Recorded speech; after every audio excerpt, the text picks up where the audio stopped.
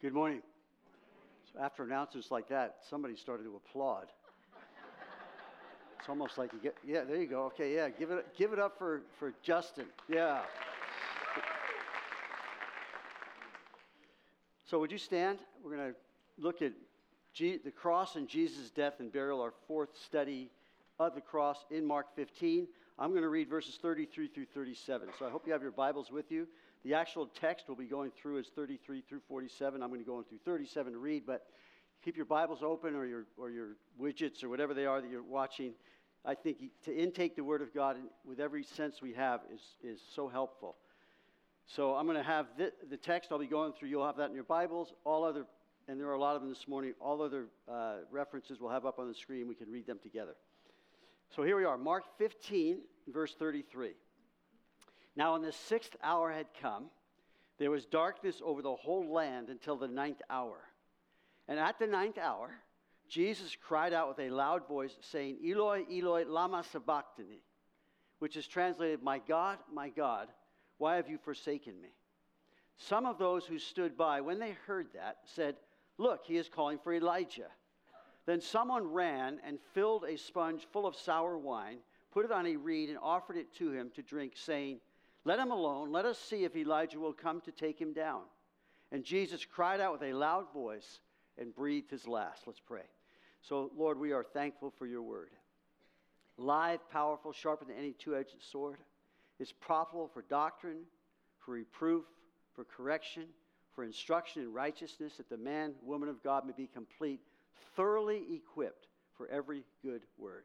We know man does not live by bread alone, but by every word that proceeds from the mouth of God. And on goes, Lord, our hearts in knowing what you tell us, that we must have your word operative in our lives.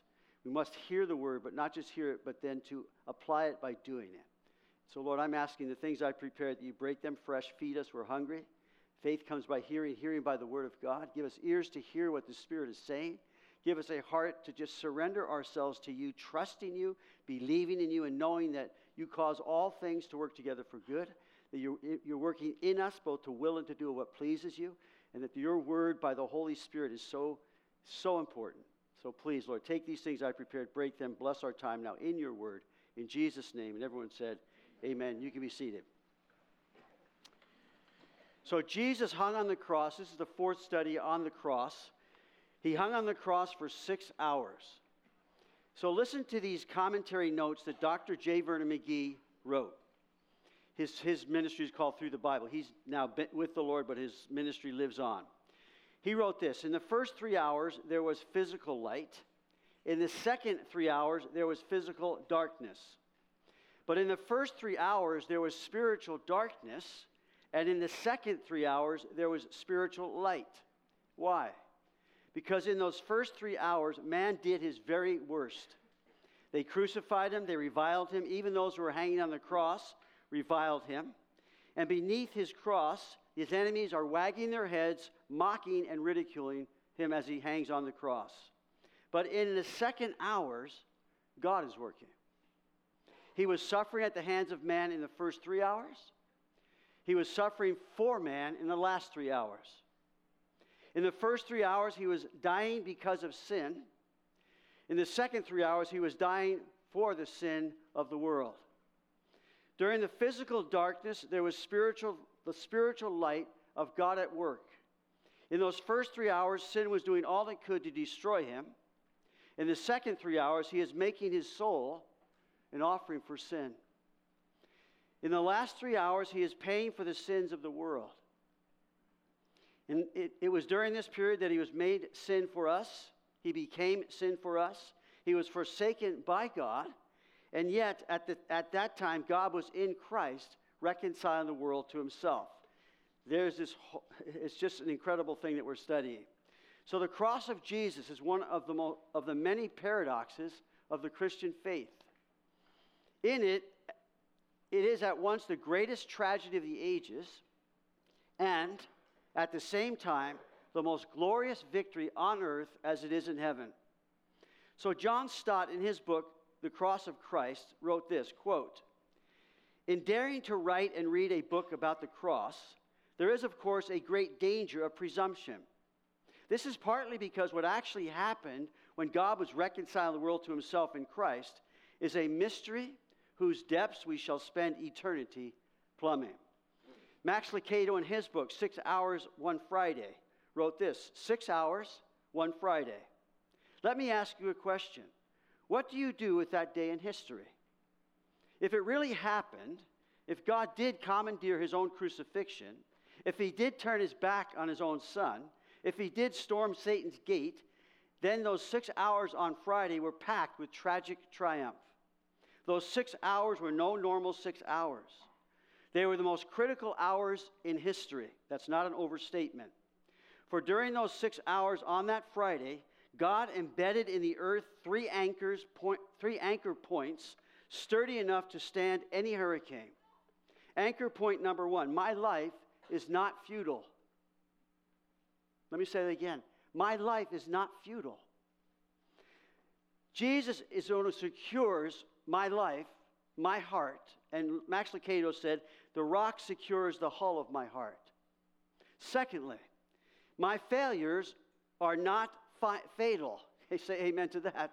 My failures are not fatal. The one who has the right to condemn me has provided a way to acquit me, the cross. And then finally, my death is not final. Say amen. My death is not final. So the first 3 hours are 9 to noon, crucified. We looked at that last study. This morning, the 3 hours from noon to 3 p.m. where there's darkness. So verse 33, now when the 6th hour had come, there was darkness over the whole land until the 9th hour. So that would be from noon to 3 p.m. The Passover was celebrated during a full moon, so this could not be, listen, this could not be a solar eclipse. People try and somehow explain away what happened. This is not a solar eclipse. This is a supernatural darkness over creation itself as the Creator took upon himself the sin of the world. It's as though creation itself could not look on. A great darkness and a great earthquake, and it's interesting, Roman historians from that time record that both of these things happened. So it's not just the Bible stating it, it happened in historical documents. Now there's a fascinating prophecy in Amos. I'll just read it. We'll look at it together. In verse 9 it says, "And it shall come to pass in that day, says the Lord God, that I will make the sun go down at noon, and I will darken the earth in broad daylight. I will turn your feasts into mourning and all your songs into lamentations. I will bring sackcloth on every waist and baldness on every head. I will make it like mourning for an only son and its end like a bitter day." So there are 7 sayings of Jesus from the cross. We heard the first 3 last week. Father, forgive them, they know not what they do. Second one, assuredly I say to you, to the thief, today you will be with me in paradise. Third one, woman, behold your son, and son, behold your mother. Jesus taking care of his last responsibility to his mother. Then 3 hours of darkness, as God laid on him the iniquity of us all. As Jesus suffered once for the just for the unjust. As Jesus, who knew no sin, became sin for us. As Jesus became a curse for us, the cross. And then Jesus, crying out of that darkness, the 9th hour, he cried out saying, my God, why have you forsaken me?" You could put the emphasis on words differently, and that's, my God, why have you forsaken me? My God, why have you forsaken me? My God, why have you forsaken me? Wherever you want to put the emphasis, I believe it's on you. My God, why have you forsaken me? Jesus could endure being betrayed by his disciple Judas. He could endure being rejected by his own people and crucified by the same. He could endure being forsaken by all his disciples. He could endure such hostility of sinners against himself. But not this. as he cries out, my God, why have you forsaken me? We cannot even begin to grasp this. It is beyond our fallen comprehension. God is not asking us to understand it. How can we? It's as though I can hear him say, take your shoes off your feet, for the place where you're standing is holy ground. My God, why have you forsaken me? Here is this forsaking of incomprehensible proportion, with none to help, with no one to turn to, except crying out, why have you forsaken me? Verse 35, some of those who stood by when they heard that said, look, he is calling for Elijah. Then someone ran and filled a sponge full of sour wine, put it on a reed and offered it to him to drink, saying, let him alone. Let us see if Elijah will come to take him down. Let him alone. May I say to you, Jesus was never so alone. My God, why have you forsaken me? Psalm 22, which I want to read in a moment. Why are you so far from helping me? And from the words of my groaning. My God, why have you forsaken me? Be not far from me, for trouble is near, for there is none to help. Verse 19, but you, O Lord, do not be far from me. Hasten to help me. My God, why have you forsaken me? So let him speak in his suffering. The eternal one, whose hour had now come, the cross. So in Psalm 22, the suffering Messiah, prophesied 600 years before this ever happened. My God, and Jesus crying out from the cross, points them to this scripture. My God, why have you forsaken me? Why are you so far from helping me? And from the words of my groaning, oh my God, I cry in the daytime, but you do not hear. And in the night season, am not silent. But you are holy, enthroned in the praise of Israel. But I am a worm and no man. I am a reproach of men and despised by the people. All those who see me ridicule me. They shoot out the lip. They shake the head, saying, he trusted in the Lord. Let him rescue him. Let him deliver him, since he delights in him. Be not far from me, for trouble is near, for there is none to help. Many bulls have surrounded me. Strong bulls of Bashan have encircled me. They gape at me with their mouths like a raging and roaring lion. The cross. I am poured out like water, and all my bones are out of joint. My heart is like wax, it is melted within me. My strength is dried up like a potsherd. My tongue clings to my jaws. You have brought me to the dust of death. For dogs have surrounded me. The congregation of the wicked has enclosed me. They pierced my hands and my feet. I count all my bones. They look and stare at me. They divide my garments among them, and for my clothing they cast lots. But you, O Lord, do not be far from me. O my strength, hasten to help me. Deliver me from the sword, my precious life from the power of the dog. Save me from the lion's mouth and from the horns of the wild oxen. You have answered me. Verse 22. I will declare your name to my brethren. In the midst of the assembly, I will praise you.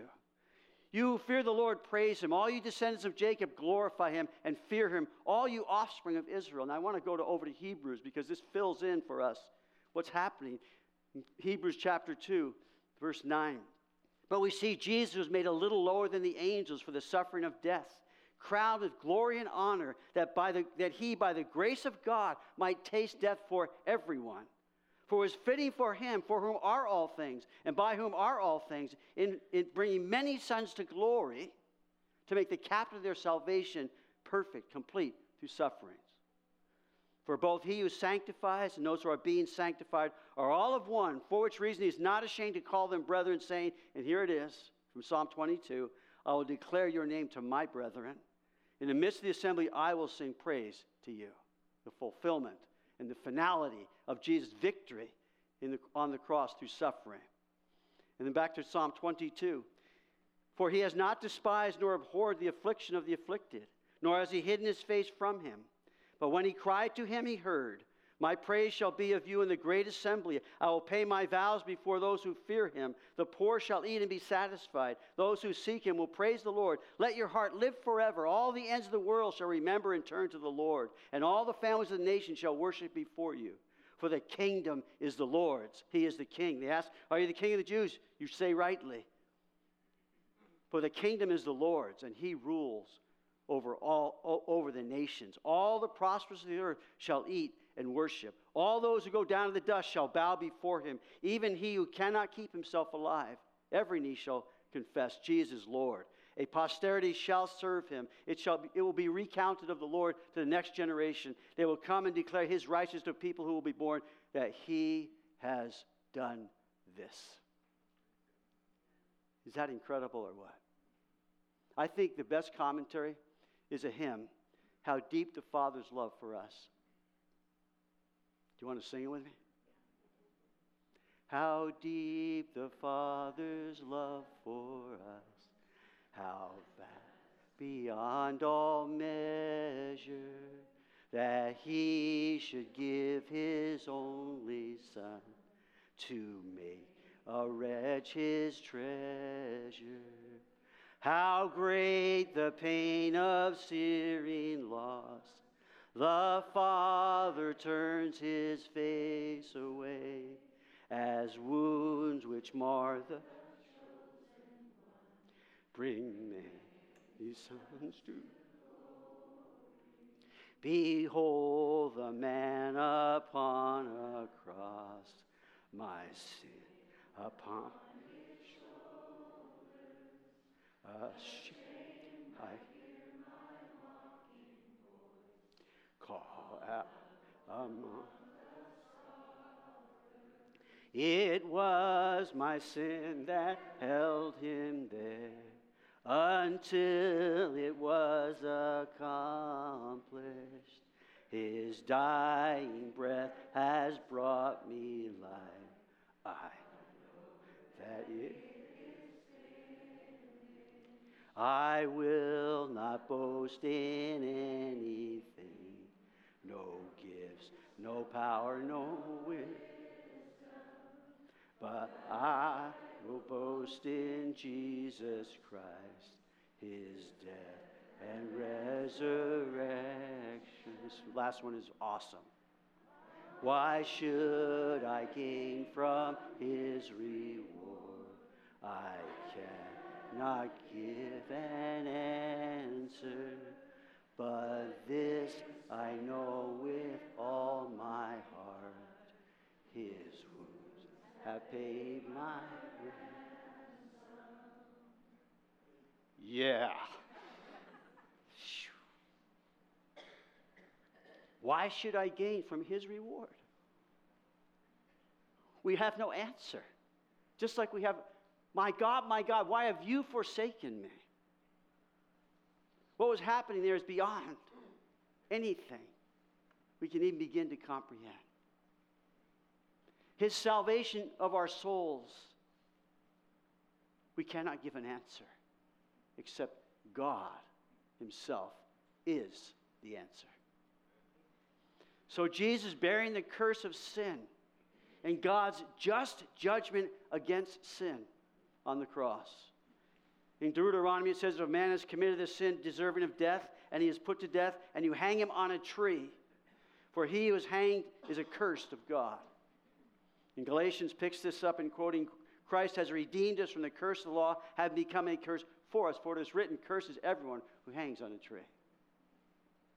Jesus was bearing our sins, bearing our penalty, suffering and dying in our place. He is bearing for us as our sin offering God's wrath against sin. Isaiah, all we like sheep have gone astray. We've turned every one to his own way. And God and the Lord has laid on him the iniquity of us all. Isaiah again, yet it pleased the Lord to bruise him.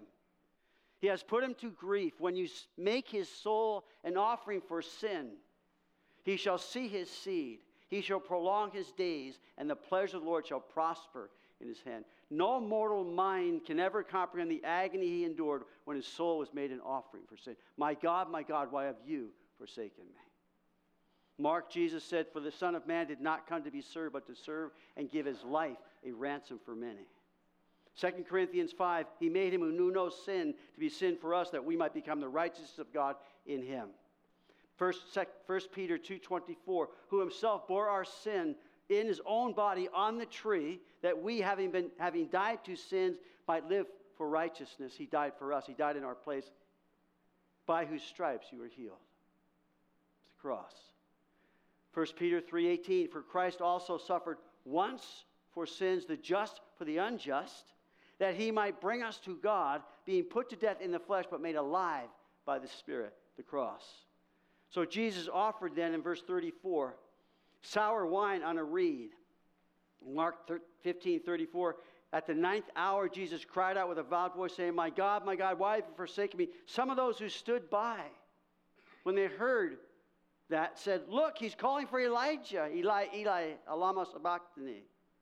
Then someone ran and filled a sponge full of sour wine, put it on a reed, and offered it to him to drink, saying, let him alone. Let us see if Elijah will come to take him down. The fifth saying from the cross is, I thirst. In John 19, after this, Jesus, knowing that all things were now accomplished, that the scripture might be fulfilled, said, I thirst. Jesus was conscious of fulfilling the scriptures. David prophesied of this event in Psalm 69. They also gave me gall for my food, and for my thirst they gave me vinegar to drink. Last week, I said we come back to this. In verse 15:23, they gave him wine mingled with myrrh to drink, but he did not take it. First time. Now, traditionally, pious women would provide the narcotic drink as an anesthetic to dull the senses, to lessen the excruciating pain. First time. He refused it. He did not take it. He refused any form of painkillers, apparently so that he could go through this suffering with a clear mind. William Lane Craig says this, quote, this first wine represented an offer to ease the pain, to opt for a small shortcut, albeit not a major one in view of the terrible pain of the cross, but a little one nonetheless. But this offer Jesus refused, and in doing so chose to endure with full consciousness the suffering appointed for him, unquote. First time he rejected it. But then in John chapter 19, verse 29, now a vessel full of sour wine was sitting there, and they filled a sponge with sour wine, put it on hyssop, and put it to his mouth.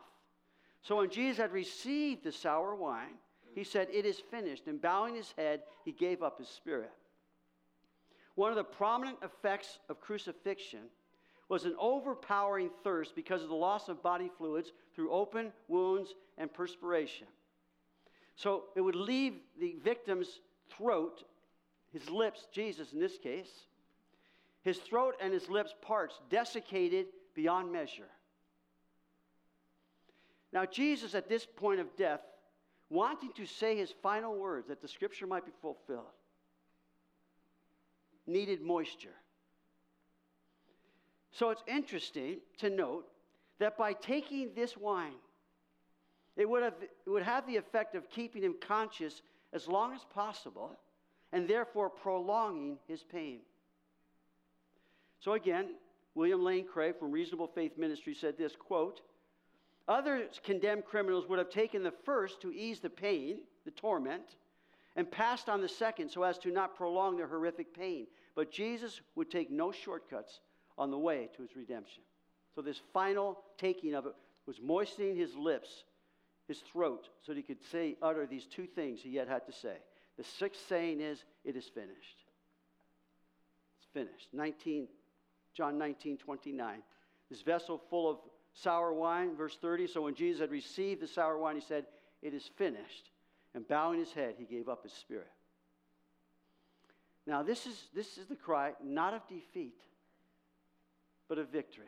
Many of you have heard that, know that. Tetelestai. It is finished. Literally, the debt is paid in full. Fully, clearly conscious of exactly what was going on. The debt's paid in full. Augustine said, Jesus gave up his life because he willed it, when he willed it, and as he willed it. Jesus said in John chapter 10, no one takes it from me, but I lay it down of myself. I have power to lay it down, and I have power to take it again. This command I received from my Father.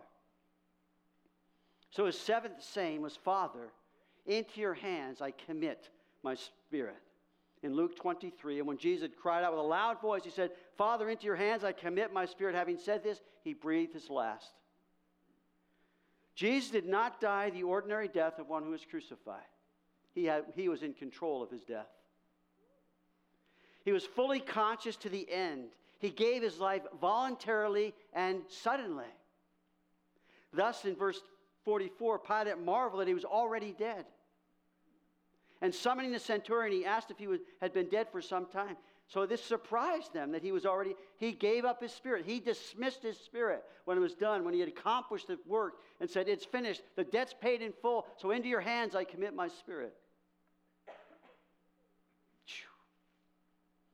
Death from crucifixion could come in many different ways. Acute shock from blood loss, dehydration, suffocation, heart attack induced by stress, a heart rupture from congestive heart failure, but we know what happened.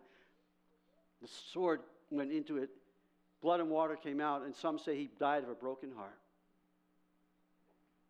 In verse 37, he cries out with a loud voice and breathed his last. Jesus died for you and for me.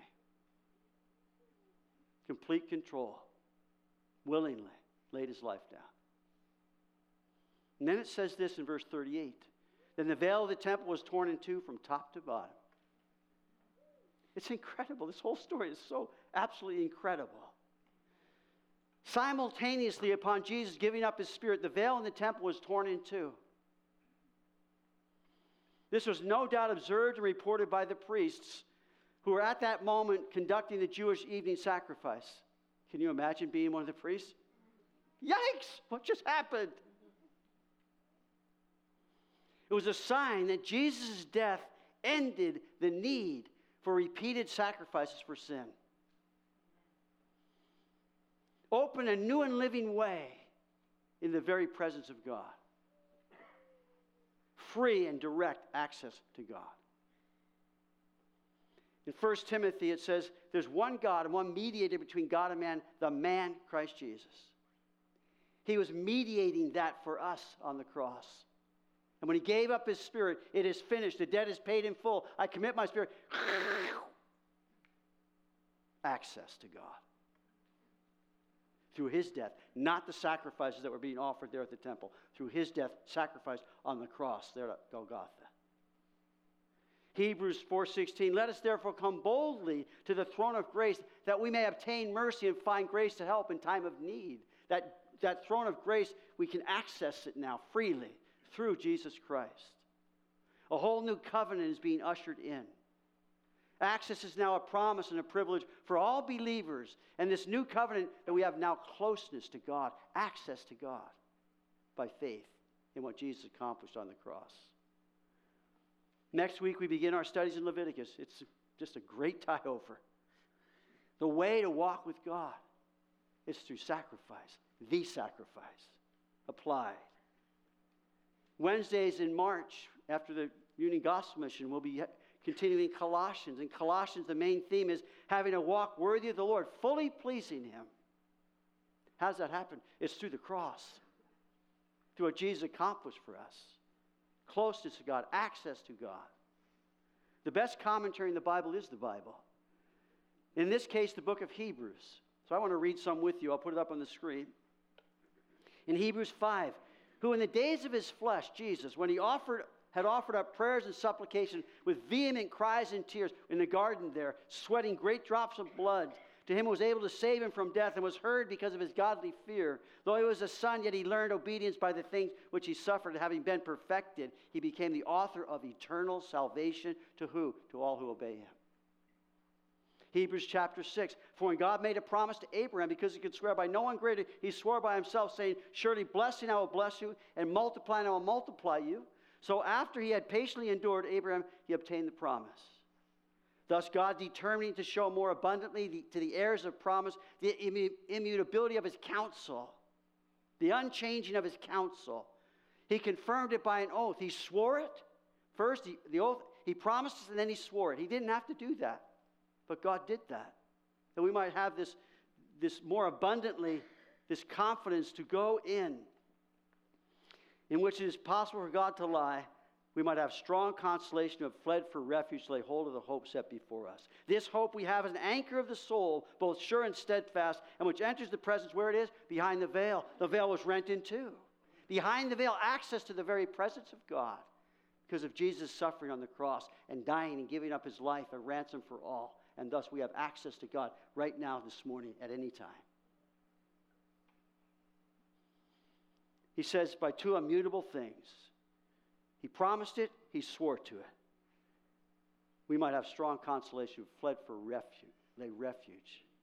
For refuge, lay hold of the hope set before us. Are you exercising yourself, dear brother and sister? Are you accessing the presence of God through Jesus Christ, the throne of grace? We have this hope. It's not based in us. It's not based on my good work. It's based on what Jesus accomplished on the cross when he cried out and said, "It is finished. The debt is paid in full. I commit my spirit to you." And there, in when that veil rent in two, we got a different deal going on now. And Hebrews is the commentary on this. This hope we have is an anchor of the soul, both sure and steadfast, which enter the presence behind the veil. In chapter 9 of Hebrews, I don't know how many of these I'll go through here. Maybe read the whole book. That indeed even the first covenant had ordinance of divine service and earthly sanctuary. For a tabernacle was prepared, the first part in which was the lampstand, the table, and the showbread, which is called the sanctuary. And here it is behind the second veil. There's a veil going into the courtyard. There was a veil going into the Holy of Holies. Behind the second veil, the one that ripped, the part of the tabernacle was called the holiest of all. Notice, now when these things had been thus prepared, the priest always went into the first part of the tabernacle, performing the services. But into the second part, the high priest went alone once a year, the Day of Atonement. We'll be studying this in Leviticus. That Day of Atonement, not without blood, which he offered for himself and for the people's sins committed in ignorance. One time a year, the high priest went in there on the Day of Atonement. The Holy Spirit indicating this, that the way into the holiest of all was not yet made manifest while the first tabernacle was still standing. But God made sure to communicate very clearly, something has just changed. There's no need for a tabernacle. There's no need for an earthly priesthood. We have a tabernacle, Jesus Christ, not made with hands, that came and gave his body on the cross. And through that, his body, his death, we have access to God. Christ came, verse 11 of chapter 9, as high priest of the good things to come with a greater, more perfect tabernacle, not made with hands, that is not of this creation, not with the blood of goats and calves, but with his own blood, he entered the most holy place, having obtained eternal redemption. In chapter 9, verse 13, for if the blood of bulls and goats and the ashes of a heifer sprinkling the unclean sanctifies for the purifying of the flesh, how much more shall the blood of Christ, who through the eternal Spirit offered himself without spot to God, cleanse your conscience from dead works to serve God? We can serve God. And for this reason, he is the mediator of the new covenant by means of death, for the redemption of the transgression, under the first covenant, those who are called may receive the promise of the eternal inheritance. One more. In chapter 10, therefore, brethren, having boldness to enter the holiest by the blood of Jesus, applying Jesus' work, by a new and living way which he consecrated for us through the veil, that is his flesh. The only way into the presence of God is through Jesus Christ and his sacrifice for us on the cross. In having a high priest over the house of God, let us draw near with a true heart in full assurance of faith, having our hearts sprinkled from an evil conscience and our bodies washed with pure water. His sacrifice life tore the veil from top to bottom, from heaven to earth, once for all for anyone to come to Christ, to come to God, the very presence of God through Jesus Christ. So here we are, the death and burial. At the same time, this great earthquake shakes the earth. The graves were open. This is another, yikes! The veil's rent in two. And then it says in Matthew chapter 27, the veil of the temple was torn in two from top to bottom. And the earth quaked and the rocks were split and the graves were opened. Wow. And many bodies of the saints who had fallen asleep were raised, and coming out of the graves after his resurrection. Uncle Paul, I haven't seen you for a while. They went into the holy city and appeared to many. This is the reality that God is making very clear. Access by Jesus Christ into his presence anytime through the blood of Jesus Christ. And those who have already died, risen again through that. The centurion, verse 39, when the centurion who stood opposite him saw that he cried out like this and breathed his last, said, truly this was the Son of God. He's watching this thing and going, they'd seen many people die of crucifixion. He did, but none like Jesus. After 2 to 3 hours, most would slip into a coma and die. Not so with Jesus. He died with a shout of victory. In Luke 23, it says, and the whole crowd who came together to that sight, seeing what had been done, beat their breasts and returned. And I think, at least in part, this whole crowd turned away knowing that something they just witnessed was something horribly evil. And yet they saw something also in how Jesus himself died by giving up his spirit after forgiveness and all those things he said from the cross. And so the women watched from a distance. Verse 40, there were also women looking on from afar. Among those were Mary Magdalene, Mary the mother of James, and and Joseph and Salome, who also followed him and ministered to him when he was in Galilee, and many other women who came up with him to Jerusalem. The women were the last ones at the cross and the first ones at the tomb. They have an extraordinary place in the heart of God, in the gospel narratives. And then in verse 30, in John chapter 19, therefore, because it was the preparation day that the body should not remain on the cross on the Sabbath, for that Sabbath was a high day, the Jews asked Pilate that their legs might be broken, they might be taken away. Then the soldiers came and broke the legs of the first and the other who was crucified with him. But when they came to Jesus, he was already dead. So if the victim didn't die quickly, they'd break the legs, and it was very shortly they would die. So then it says, but when they came to Jesus and saw that he was already dead, they did not break his legs. But one of the soldiers pierced his side with a spear, and immediately blood and water came out. And that was in fulfillment of a prophecy where it says, and John goes on to say, and he who's seen has testified, his testimony is true, and he knows that he's telling the truth so that you may believe. For these things were done that the scripture should be fulfilled, not one of his bones should be broken. And again, another scripture says, they shall look on him whom they pierced. In Exodus chapter 12, it says, in one house it shall be eaten, the Passover lamb. You shall not carry any of the flesh outside the house, nor shall you break one of its bones. Jesus is our Passover lamb. The whole Passover deliverance was a picture of what Christ would do through the cross. In Psalm 34, it says, he guards all his bones, not one of them is broken. It's incredible, the whole story. So then in verse 42 of Mark, you with me? Now when evening had come, because it was the preparation day, that is the day of the Sabbath, Joseph of Arimathea, a prominent council member who was himself waiting for the kingdom of God, coming and taking courage, went into Pilate and asked for the body of Jesus. Joseph of Arimathea, evidently he was silenced when they sentenced Jesus, but no more. It says here, he took courage. He was taking courage because he was not related to Jesus. So really had no grounds to come and ask for his body. He took courage because he risked ceremonial defilement himself as a Jew. He took courage. Now his request amounted to an open confession of personal loyalty to the crucified Jesus, which would put him at odds with all of his fellow workers, his fellow priests, his fellow councilmen. So here it is a few hours later, who was silent is no longer.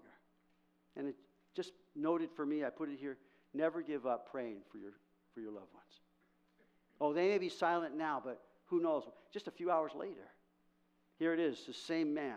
And not only that, then Nicodemus joined him, who was also came to Jesus by night, no longer. And so the centurion reports that Jesus is dead. Joseph takes his body. Jesus died around 3 p.m., which by the time they took the body down would give them about 2 hours to prepare the body and bury it before the Sabbath began. So there's a time constraint taking place here at his death. Then he bought, verse 46, he brought fine linen, took him down and wrapped him in the linen. And he laid him in a tomb which had been hewn out of the rock and rolled a stone against the door of the tomb. So Nicodemus and Joseph prepared the body. Isaiah says, chapter 53, verse 9, they made his grave with the wicked, but with the rich at his death, because he had done no violence, nor was any deceit in his mouth. So it's all these prophecies about this event are incredible. So Joseph of Arimathea gives his tomb over to Jesus. It's been said that Joseph was criticized for giving up such an expensive tomb for Jesus. But Joseph just told them it's only for the weekend. And then the two Marys watched the burial to close our chapter. Mary Magdalene, Mary, the mother of Joseph, observed where he was laid. And then the Roman soldiers are given guard of the tomb by Pilate. Jesus crucified, hung on a cross, and died. His disciples had an agonizing 3 days. They thought that would never end. He's dead, he's gone, it's over. None of his disciples believed he would rise from the dead, none. But 3 days later, just as Jesus had told them, he rose from the grave and presented himself alive after his suffering by many infallible proofs, being seen by them during the 40 days, speaking of things pertaining to the kingdom of God. Then he ascended into heaven, and we are anticipating his soon return. He is alive. He is our Savior. He is our everything. In 6 weeks, should the Lord tarry, on Easter Sunday, March 31st, we'll be celebrating the resurrection of Jesus from the dead. Truth is, as believers, every day should be a celebration of Jesus rising from the dead. However, there are many people who do not celebrate that. We want to change that. We want to see God change that, whether it's one or many. We want to see God save souls. We're praying for that first Monday of every month. We're seeing that happen. We'd like to see God moving. And so Easter is the most attended time of Sundays in churches. So you're going to be hearing about an outreach. It's called Try Praying. It's this little book here. Has this been announced yet? Okay. Well, try praying. No. We're hoping that each of us will intentionally invite someone to an Easter service. They're 8, 9:30, and 11. The invitation is, he is risen. Jesus is risen. So in 6 weeks, we'll celebrate the rest of the story by returning to Mark 16. Jesus died. He rose from the dead for you and for me and for all who will call upon his name. The cross of Jesus is one of the many paradoxes of the Christian faith. It is at once the greatest tragedy of the ages and at the same time the most glorious victory on earth as it is in heaven. We should not come to these scenes with a feeling of defeat or sympathy for the sufferer. We should walk softly, reverently, as we have through these scenes, with a heart welling up in thanksgiving to God for such incredible salvation. The cross is everything to the Christian faith. We should walk worthy of the calling with which we're called. We should walk worthy of God who calls us into his own glory, his own kingdom and glory. And thus, the guys can go get the communion ready. And just so you know, if you were here last week, we're going to use up our little cups this morning, okay? So it's got the cellophane thing on the top, and then the juice is underneath that in a second. Last week, I couldn't get mine open. So we're switching. We already figured out we're switching back to our cups. Amen? But this is a sacred time. It's when we remember that what Jesus accomplished on the cross is everything. It's everything. Have the worship team come out. Here's what Paul wrote. I received from the Lord that which I also delivered to you, that the Lord Jesus, on that same night in which he was betrayed, took bread. And when he had given thanks, he broke it and said, take, eat, this is my body, which is broken for you.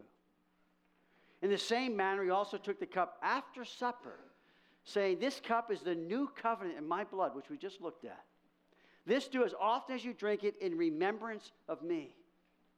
For as often as you eat this bread and drink this cup, you proclaim the Lord's death till he comes." You proclaim the cross till he comes. "Therefore, whoever eats this bread or drinks this cup of the Lord in an unworthy manner will be guilty of the body and blood of the Lord." There's a reverence that comes this time to see the cross. "But let man examine himself. Then let him eat of the bread and drink of the cup." Communion is a sacred time for us to examine ourselves, as we've done the last 3 Sundays. Jesus died for you and for me. We're going to proclaim his death until he comes. We look back at the cross. We know he's coming again. So right now, communion, we take it. We're in between those 2 events. And this is a time to examine ourselves. Now, what does that mean? It's to proclaim that Jesus is the way, the truth, and the life. There is no other way to God. There is no other way. It's to examine myself at the cross, to proclaim that Jesus paid it all. All to him I owe. To examine myself at the cross is to proclaim Jesus' blood cleanses me from all sin. And to receive that as you're examining yourself. To examine myself at the cross is to proclaim my weaknesses in giving into temptation. In my wandering tendencies to stray from God. And to humble myself under his mighty hand and cast all my cares upon him. That's to examine myself at the cross. To examine myself at the cross to proclaim my need for Jesus in all things. I need you how I need you. Proclaim my need for his presence. That I am lost and hopeless without him. To proclaim my need for his power. That I am helpless without him. To proclaim my need for his provision, that I am empty without him, and trusting him. To examine myself at the cross to proclaim my responsibility through the power of the Holy Spirit as a believer. To lay my life down for him and to live it according to his word in obedience through the power of the Holy Spirit. That means I've been forgiven, so I'm to forgive. Do you have someone you need to forgive this morning? As I've been loved, so I am to love. Is there someone in your life that needs some love? Maybe they're a little unlovable.